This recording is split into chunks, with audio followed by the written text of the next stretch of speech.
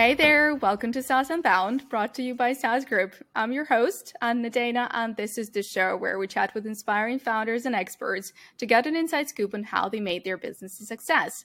And today with me is Jakob Knutzen, CEO and co-founder of Butter, a modern video platform built for interactive and collaborative virtual workshops and meetings. They have received 2 Golden Kitty Awards from Product Hunt, a great feedback from the community, and they believe that every tech company out there will end up using Butter at some point. So I love the ambition and would love to talk about it today, what you're doing and how you're going to reach it. So welcome, Jakob. It's great to have you here. It's so lovely to be here, Anna. Thank you so much for having me. Perfect. Well, and honestly, like when I saw the name, I thought, oh my God, because I love, there is nothing better on earth than just a fresh toast with butter. So I thought, okay, it's called Butter. Oh, no. This guy knows how to, have joy in life. So we've got to talk. Totally. Like, every second lunch, I take a little bit of toast, just smother it with, big piece of Lurpak butter. Okay, nice. We'll have to wrap up. I'm hungry now. But yeah, great name. Where did it come from? So I think we were brainstorming about names in the beginning, and someone from our team said, "Oh yeah, it's like we're making meetings smooth as butter." And initially we were actually called Meat Butter then, okay. But that was just kind of weird because a lot of people thought it was like a chunk of meat and then butter, and that's just strange. So in early 21 we dropped the meat, so now then we just butter. Okay, cool. That's perfect. The perfect name. Okay, so let's maybe get into your background a little bit, because I know it's not your first rodeo. There was a gaming, if I'm not mistaken, startup at first. So how did you get into startups in the first place, and what made you move eventually from gaming to workshops? Yeah, so we say slightly longer story. Started my career in strategy consulting in Bain for close to 4 years. Then moved to Indonesia, of all places, where I started a digital marketing agency, or the local arm of a digital marketing agency there. So that was kind of my first foray into building something from the ground up. But it wasn't a product; it was more like a traditional style business, if you will. Got back to Denmark in 2018 and wanted to build something that was more scalable than, selling your services by the hour, which we did both in agency and consulting. And I was a big gamer. So I thought, hey, let's do something within gaming, because that's awesome. Identified a problem within game streaming about content discovery. So started building a platform there. Got a great team together, many of whom are with me to this day. But we ultimately failed. In early 2020, January 2020, we shut down. And the big reason for that was simply not getting the problem right. So we didn't correctly understand which problems it was that our users had.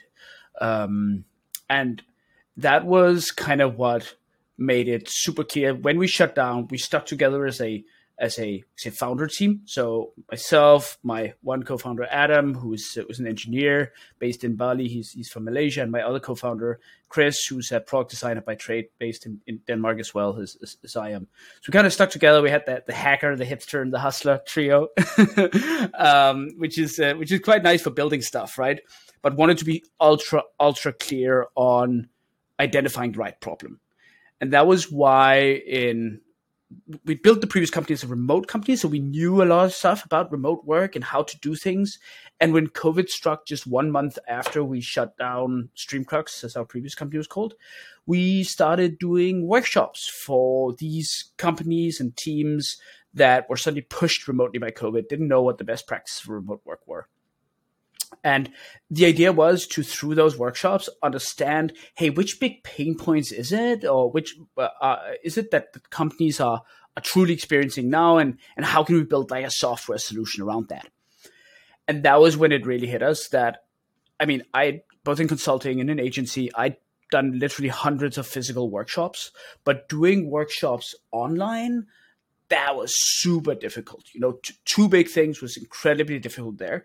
One thing was the whole management of the workshop. Like we were using a lot of different tools like Miro, Mentimeter, opening breakouts, polls, you name it. And like half of my time in the workshop was spent just opening that stuff up instead of focusing on the participants and on, delivering the materials. And the other part was that it was so hard to get people engaged. People were, sometimes camera off, they were leaning back, they were just not leaning in. And that just meant that the outcomes of the workshops were way, way worse. And that was kind of what got us to the idea of Butter. Let's build something, let's build a tool that's just laser focused on online workshops and trainings and making them awesome. Cool. Okay. So what was your favorite video game? What is your favorite video game? Right now, I've been a big fan of the Blizzard games like StarCraft and Diablo way back. I'm pretty excited about the new Diablo 4 that's coming out. But aside from that, it's probably Total War Warhammer. That's pretty awesome. Huge strategy game. It makes me okay. I don't know why I asked it. Those mean nothing to me. I was also surprised you asked, but I'll roll with the punches. Yeah. But yeah, great story. I mean, you knew the pain point and you decided to go for it. So perfect. Did the hustler, the engineer, and what was the other one? Stay together. The hacker and the hipster. Yeah. Right. No, we're still together. I guess it makes me the hustler of the trio, right? And Chris is the hipster in product design, and Adam is the hacker with the engineer. So yeah, we still stay together, and like they're the most amazing team. And amazing people I've ever worked with, and Cheska, who's heading up our growth team, she joined in as kind of as a late exec team person. She's extraordinary as well. So we have like this really amazing leadership team with different skills and competencies, which is I feel very fortunate to kind of be a part of. Perfect. Okay. So what about this one? Like, what did you do differently? That you realized with the previous startup, there was a failure in finding the problem. So how did you know that it's not just you that experienced this problem, but people actually want to solve something? Yeah, it's such a good question. I mean, we're obsessed from the very beginning with understanding this because like we really felt burned after the last startup shutdown. It's like one of the most painful things that you can go through. So we like from the very beginning when we launched the first iteration of Butter in I think it was June of 2020, we did interviews. Like I think in the first half year, I personally interviewed between 300 and 500 people, and that was like anyone that was doing anything that kind of tasted of workshops. Could be consultants, coaches, trainers, design sprinters, people in learning and development. Anyone that was doing what we now have come to define as complex collaborative sessions, I spoke with them and tried to figure out. Not, hey, is this a problem you have? But I basically asked them, hey, can you talk me through your last workshop? What went well? What was painful? And try to really understand their workflows and understand which problems they faced and what kind of workarounds they tried to create around those problems. So especially the workarounds were incredibly important to identify, because if they hadn't even tried to identify a workaround, if they said, oh yeah, it's a huge problem, have you tried to fix it? Nah, not really. Then it wasn't really a problem, right? So went super deep into that. So that was what we did in the first half year. And I think since then, we've been doing a lot of things to continuously stay in touch with our users and with our community. We built a big community of facilitators, of workshop facilitators. We engage a lot with people in public on LinkedIn and everywhere where people talk about the product. I think I personally still speak with 10 to 15 users per week. So it's so important to continuously stay in touch and continuously understand which problem that you're currently solving. Right. I feel like there could be just one problem when you were talking with people and asking them about the processes that they have at the moment. They tend to sugarcoat it a little bit. Like it's never easy to say, well, we're doing it, but it's not very good. Like you still try to kind of like say, oh no, we're doing a good job. We are a good team. And like, have you experienced that? Was it difficult to actually like crack people and into understanding that there is a problem? Yeah, like 100%. And experience it all the time. You're very right in terms of sugarcoating. Either, actually, I'd say either one way or the other. Sometimes they sugarcoat to make them seem, as you say, not bumbling in terms of that particular problem. Sometimes they just exaggerate the problem and make it seem huge, right? But the best way of doing that has always been like, hey, just talk me through what happened last time. Be as objective as possible, at least based on their memory, that just talking them through their processes from, they start thinking about the workshop, then preparing them, inviting in the participants, the whole running of the workshop, talking through that those hours that it took, that flow. After the workshop, how did you collect all the materials? How did you send it out to whoever the participants were in the end? So like just making things as objective as possible has been the best way of stripping kind of all the fluff away from the chicken, as they say. Right. Okay. And just one more question. You were saying like 300, 500 people only you talk to. And it's always a mystery. And I think a lot of founders ask that question, like, where do you get those people? Like, it's the, I think in sales, like it's the same problem. Like when your ticket is not high enough, people are not willing to talk with you, right? Because they're not going to spend their time unless they're paying like huge amounts of money to you. So how do you, as a startup founder, actually persuade people to talk to you? Where do you get them? It's not just your friends, right? And friends of friends, you kind of talk to them. But I will say friends and friends of friends was a great place to start. Again, I'd been in consulting, I'd been in agency, so that was where I started. Like, I reached out to anyone that I knew, and I was, hey, like, I know you did workshops because I know you. Do you want to talk? And like, there you get a pretty high hit rate, right? Because they don't want to be douchebags, so they talk. So again, that was where I started out, and I think a very important point is if you don't even know where to start out, maybe you're attacking the wrong problem because you don't really know the space as well as you think. So that was like it's a good litmus test kind of in starting out. But as we scaled the interviews, if you will, like honestly, it was just cold outreach on LinkedIn, right? So I connected with tons of people that had, those different titles: coach, facilitator, trainer, consultant, any title that could be construed as conducting workshops. And I reached out and said, hey, do you do online workshops? I'm trying to understand the space. Would you mind taking 30 minutes for an interview with me? And a certain percentage of those people said yes, because sometimes people like to be listened to. And I think that's where doing interviews is a bit different than sales. And maybe, there's a bit of an overlap. We overlapped interviews and sales a little bit, right? But overall, people, they want to help, and they were very curious, especially during that period. It was 2020, it was COVID, the world was really changing super, super fast, right? And I think the very fact that we were solving a real problem also made it much easier for people to talk about this, because a lot of people were really frustrated about doing these online workshops. All of their workflows had been totally shifted because they were used to doing them physical, and now suddenly they had to do them virtual. So people wanted to talk about this, which was a good indication that we were on to something. So overall, cold outreach on LinkedIn, ask people for their opinion. A large percentage will say yes. Right. Okay. Awesome. Great experience. So while you were interviewing, was there a product in place already, or you were selling before there was anything?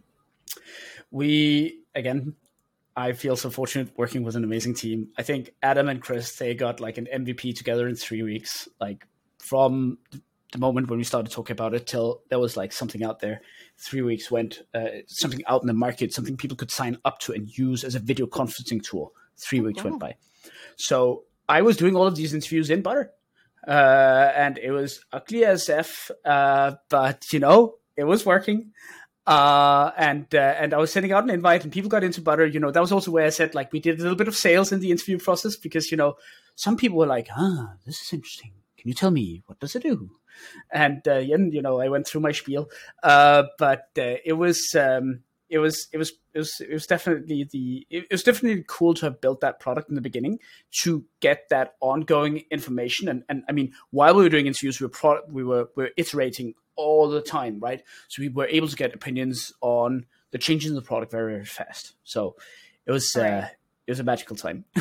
Right, but you also could start selling right away, which is perfect, I think, because if people are ready to solve this problem. They are ready to pay if they see the value in the product that you're doing, right? So, okay, spill the beans. How do you put a product on the market in 3 weeks? What did you use? I'm writing it down. I mean, Yeah. everyone still can get a side hustle. So. Yeah. No, I mean, it was a lot of hard work from especially from Chris and Adam, right? And I wouldn't even begin to know exactly what kind of, I forget which tech stack Adam used to build it. But again, the whole thing was just having some kind of idea because we'd experienced the pain ourselves. So it wasn't like we didn't know what to build. We had some idea because we'd experienced the pain ourselves. And then just built it. Oh, Chris designed it and Adam built it. And that was kind of the level of the flow. But what actually happened was the first iteration we had was a mobile companion app, we called it, together with Zoom. So I think that was built in just 1 week with something that just kind of worked, where you could put a queue and you had a little agenda and, you could say when you were AFK for coffee or whatever. Like, it was pretty damn useless. And it turned out that was just such a stupid idea because nobody wants an extra screen when they're like sitting on Zoom and then they need an extra screen to look at. But what we then did was Adam found a video API, which is basically like something you can something you can very quickly spin up and use as a out of the box video conferencing tool. He found that, and then he slapped our mobile app, on the side of it. So you had the video API on one side, and then you just had our mobile app kind of enlarged to a desktop version on the side, and then suddenly, boom, you had the tool together, and that was when magic began happening, because the functionality that we built with for the mobile app together with actual video conferencing, that was where where we began finding, okay, there's really something happening here, or we're onto something special. If that makes sense. Yeah, absolutely. But I mean, okay, so when you start a video conferencing, coming to the market, right? There is, oh my God, is it even alive? Skype, Zoom, Google Meet. Those are, the big guys everyone's using, especially enterprise level. How did you ask people to try something new? What was the thing that tipped them off that this is different? This is something that is going to change their workflow and actually put that sharp focus into the workshop or meeting? I think the first big thing we did was be extremely opinionated and specific on the fact that it was just workshops we were focusing on, right? Workshops and facilitators, and just using that language and people being able to see themselves, okay, like they're building for us. There's a tool for me. That was incredibly helpful from a communication perspective, right? And getting people to be curious enough to kind of test it out.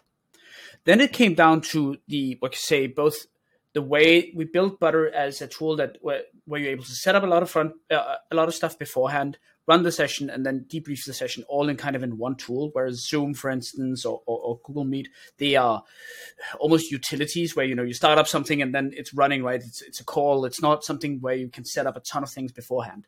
So that was where we began seeing that a lot of people began adopting the tool. Because they were able to set up all of these things beforehand. They felt, back to the whole problem that we were solving, they felt that suddenly they didn't need to spend half of their mind space just on handling the tools during the session, because all of those things, they'd set them up beforehand. So they could just, click buttons and run things when the session was running, and everything was just there. It was just in one window.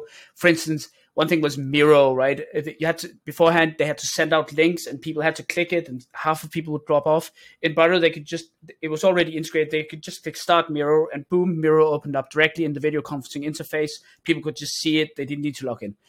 All of these things, when workshop facilitators that have felt those pains, they saw this, like magic happened. And they started using the product. Same with breakout rooms, for instance. Also a big feature that is used in a lot of workshops. Super clunky to use in a lot of tools. We had focused so much that breakout rooms had to be a must-win battle for us. That feature, we knew everyone in workshop needed it. So we had to build the best breakouts out there. And we did. So when people saw that, they were like, whoa, this is so cool. This is built for me. So back to the communication, and then just having a few must-win features where they really felt like, okay, wow, this is built for me. That was how we won against how we won. Well, we have definitely not won yet, but how we at least got the initial users in in the battle against the big video conferencing tools. Okay, cool. All right.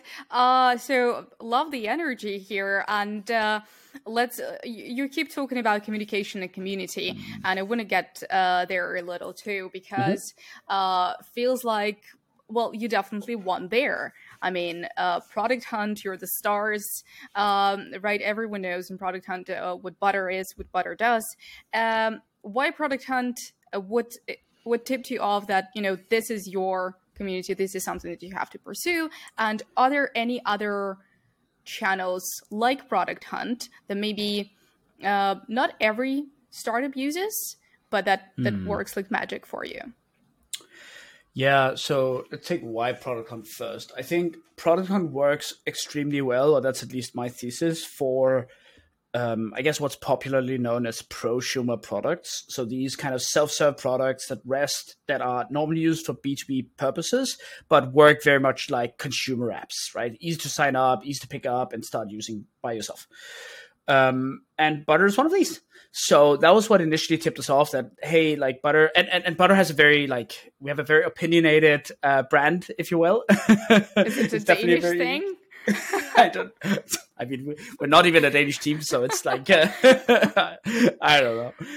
We're just having a lot of fun. But those things combined, so a product that kind of is a prosumer product, and it has a very clear branding, that tipped us off that, hey, maybe there's something special about Product Hunt. And it turned out, I mean, especially our first launch, like now we launched several times in Product Hunt, but especially the first launch, kind of getting it out there to the world, was absolutely amazing on Product Hunt. We got so much love from users, got so many new users in, got tons of interest from investors as well, because it kind of put us on the map. So there's a lot of really great things there from the Product Hunt community, and I think it's an amazing community. It's a very big early adopter community, which is super cool for kind of getting people onto the platform that don't mind that you're not one of the big incumbents, right? And want to test out all the new stuff. So that was tremendously amazing. In terms of other channels, honestly, it's super hard. And I do think Product Hunt is one of those things that have decreasing returns. As you know, we've launched 3 times now, and we can definitely see decreasing returns of launching, because it's just not the novelty factor anymore. I do think that communities on, for instance, LinkedIn, like not open but closed communities on LinkedIn, is something we've seen a lot of success with as well. Basically becoming part of very specific communities around, say, facilitation or remote work, and posting Butter there. So that's been extremely helpful in terms of growth channels.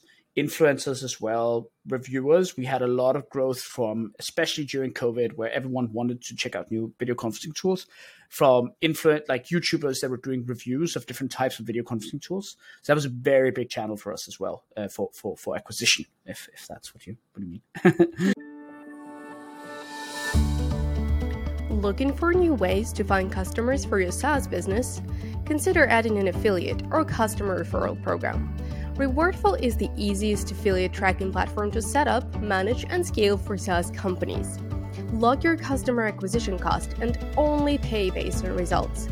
Integrate Rewardful with your Stripe or Paddle account and set up your affiliate campaigns in minutes. Rewardful automatically tracks referrals, calculates commissions, handles upgrades and downgrades all seamlessly in the background, whether you sell one-off purchases or recurring subscriptions. Companies like Podia, Copy.ai, Barometrics, Synthesia, and many, many more are already using Rewardful to add that sweet MRR to their businesses. Sign up now at rewardful.com for a free 14-day trial and turn your biggest fans into your best marketers. Yeah, right. I want to come back to Product Hunt and what you said about early adopters.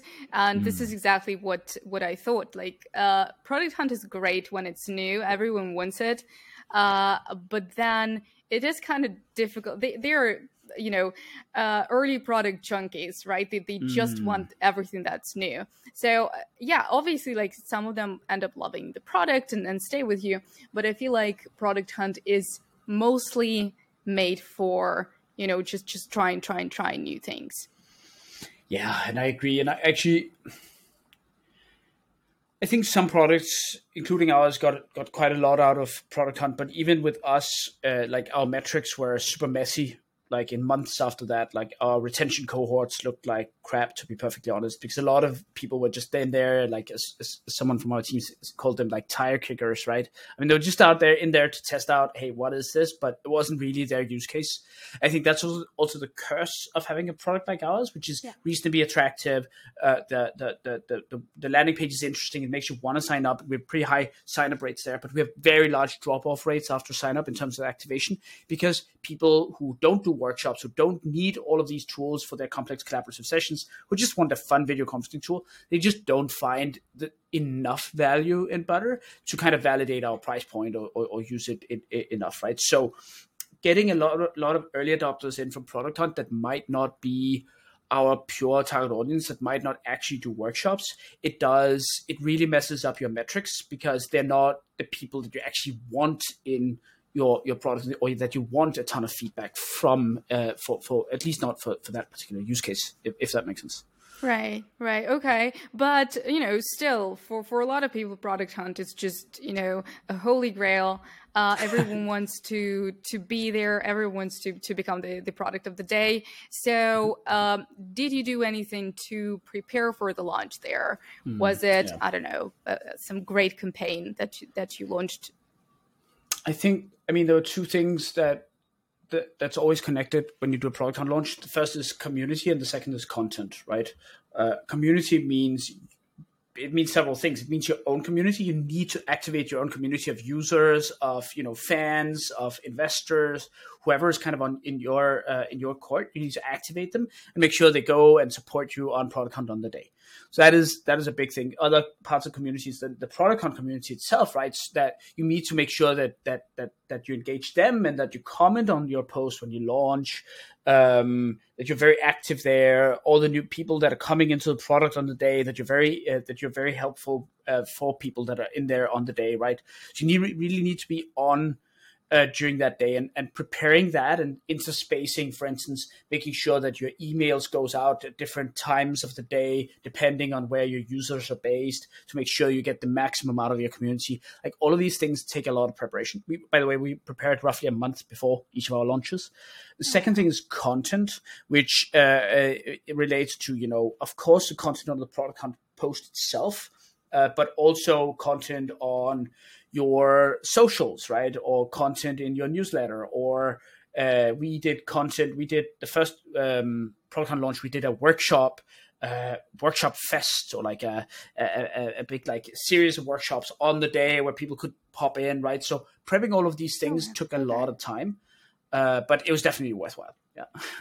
Cool. Sounds really interesting though. Like mostly just people just make sure that they stay on the page 24 hours, and just don't miss any comments. So from Product Hunt, from that early adoption community, where do you go next? Like, what is the next biggest acquisition channel for you? Like, the biggest acquisition channel for us is Butter.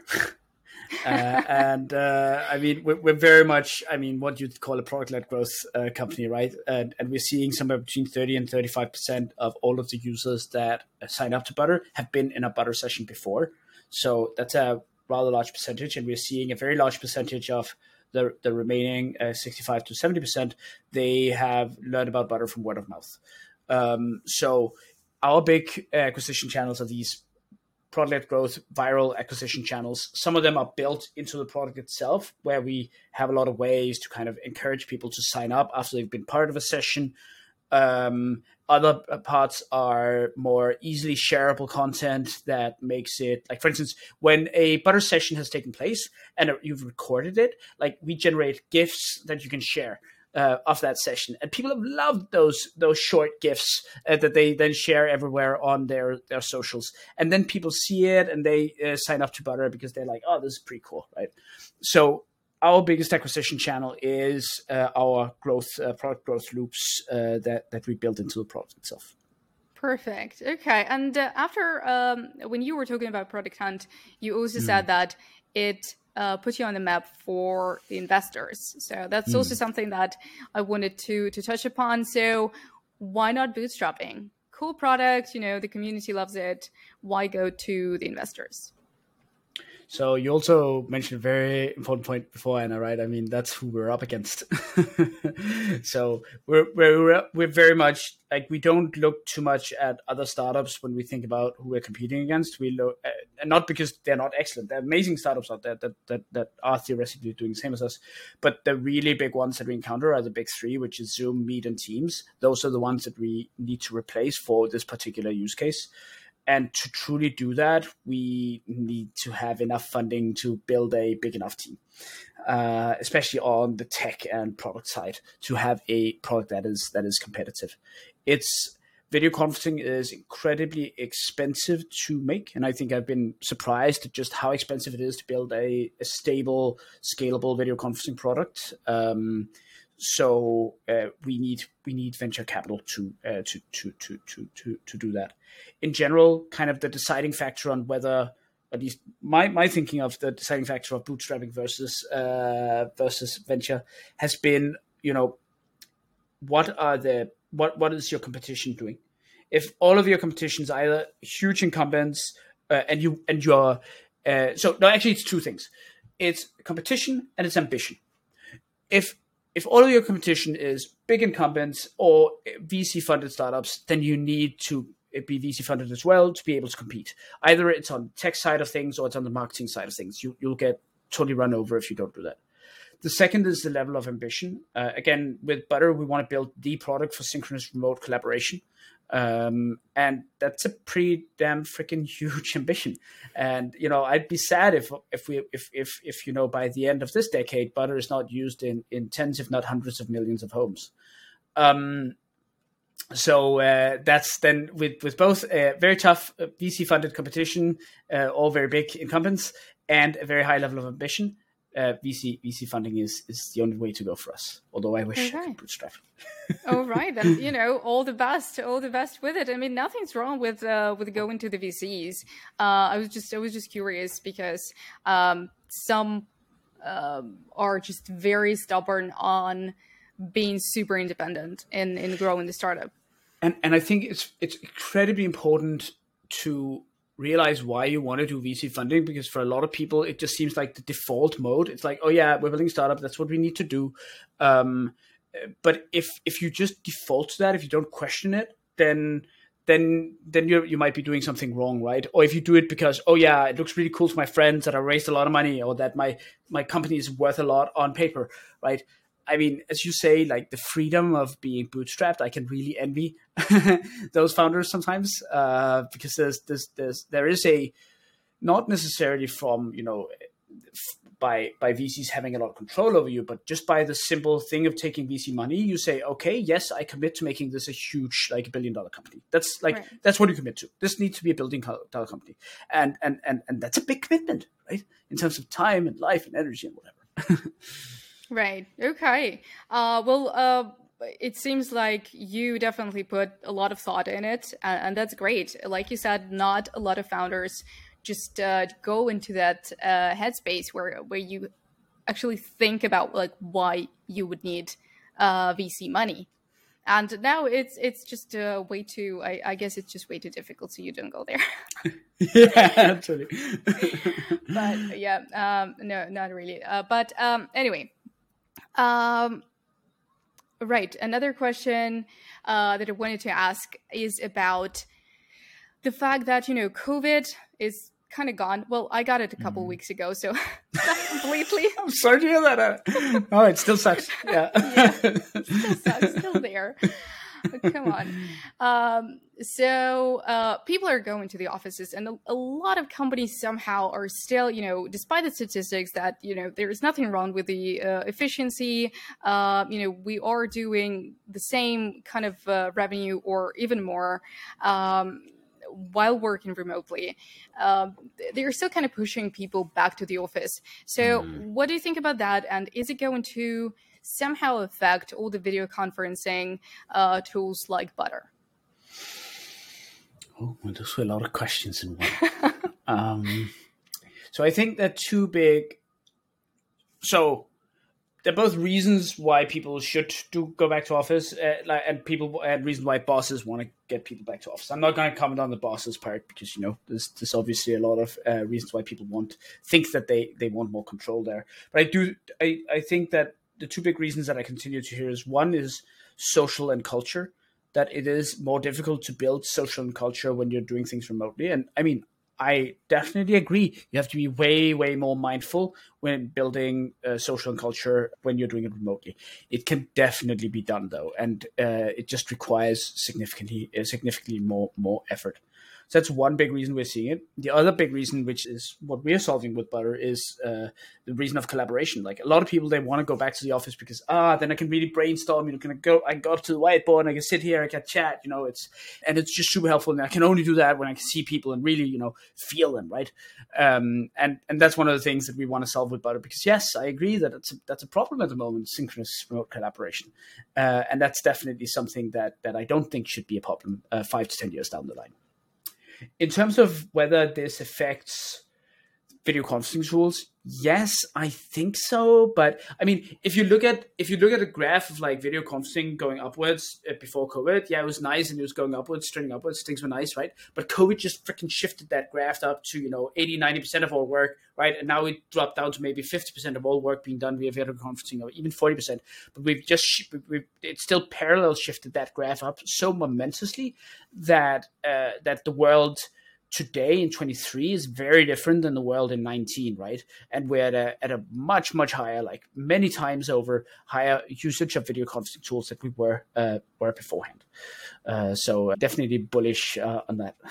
Right. So where do you stand in Butter within the company and just overall? Asynchronous or synchronous as much as possible, or just when it's absolutely necessary. So I think this is a big bugbear of mine.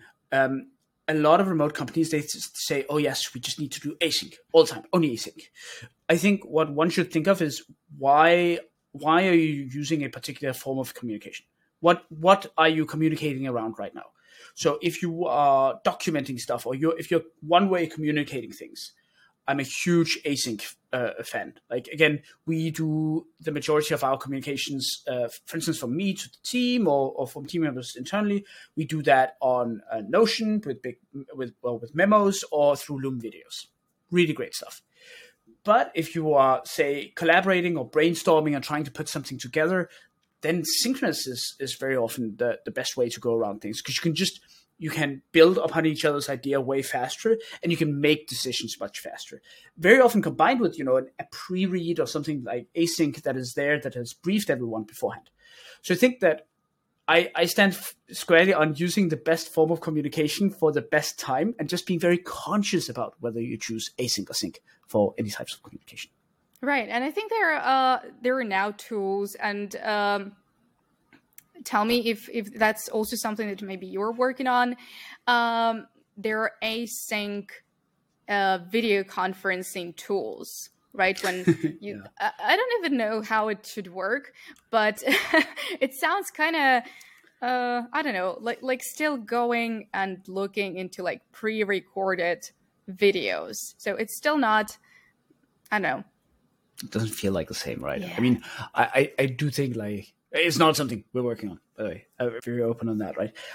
I think people like it can be fine for a briefing, right? But again, it's a one-way communication tool. It's not a two-way communication tool, and that's what people need to. No, I think like there is a way to like somehow like you communicate with the chat, right? Sorry, yeah, exactly. with the chatbot. Yeah, delayed chat or an email or Yeah. But But yeah, like you said, like maybe it can be done differently. Maybe I don't understand something, but it's a cool concept. And like you said, maybe for like a briefing, it's perfect, right? Yeah. You need some kind of, you need to see the person, like maybe their emotions towards this. But yeah, the fact that you're still not kind of collaborating with the person, you're not getting feedback right away. That kind of makes it like more one way than two ways. Exactly. And I mean, one example of this was right before this chatting with you here. And I was recording our strategy update to the entire team. And I was doing that with, a Google slide deck and a Loom video where I speak over the slide deck, sent that out to them. And tomorrow we'll have a town hall where there's a Q&A section included, right? So the idea is that people can watch this. There's no reason for me to sit synchronously during the town hall and talk through all of this. People can watch this on their own time. But tomorrow during the town hall, I'm able to take all of these questions and people have the time to, before the town hall, think through the questions that they want to ask. So that's one way that we're, for instance, dealing with this async communication. All right. Okay. All right. Well, I have just a couple more questions, and the first one is the same for absolutely every founder.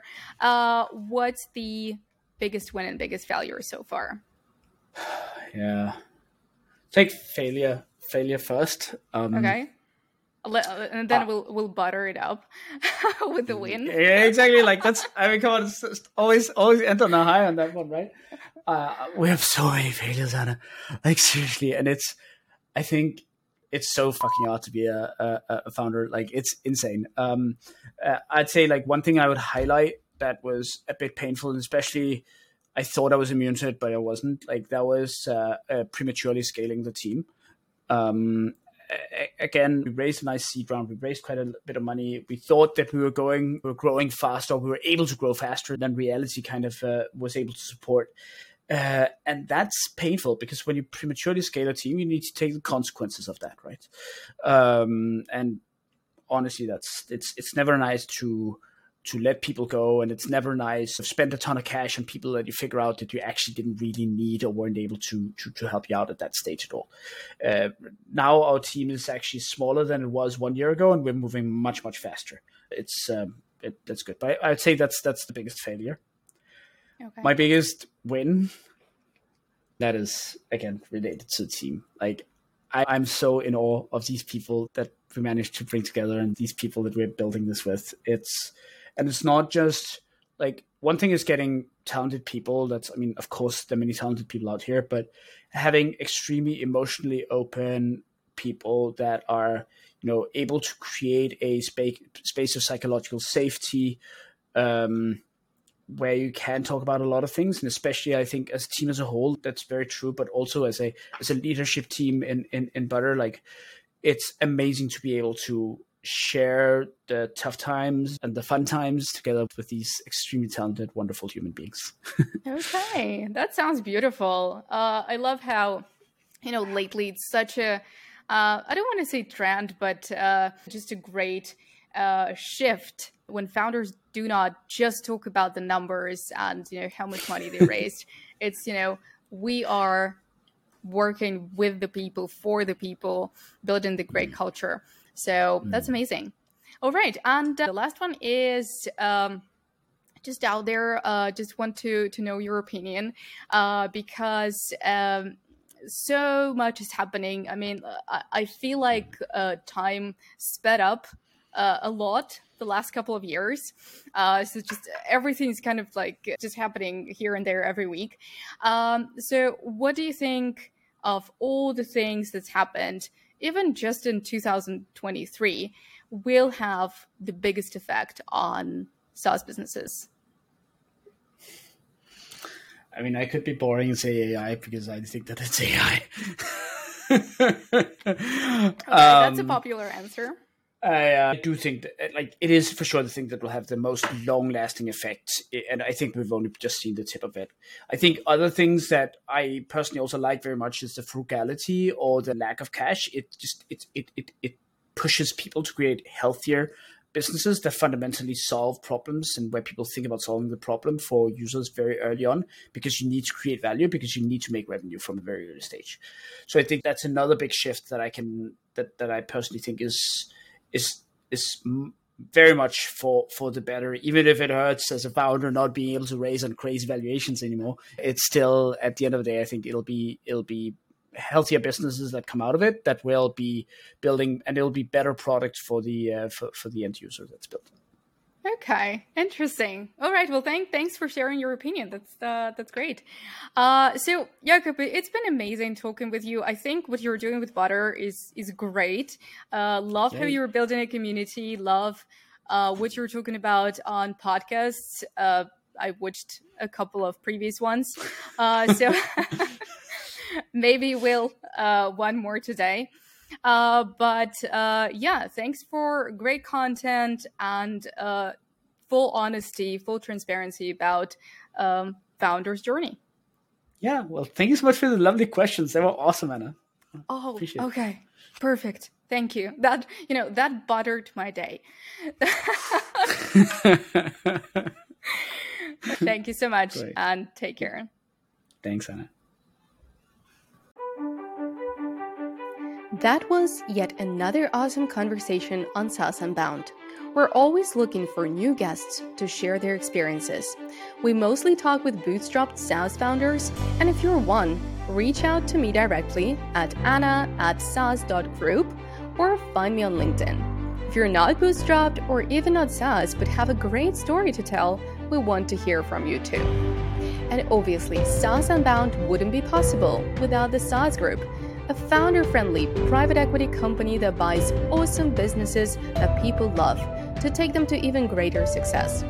If you're thinking about selling your company or just exploring your options, feel free to visit saas.group, fill in the form, and expect a response in under 24 hours.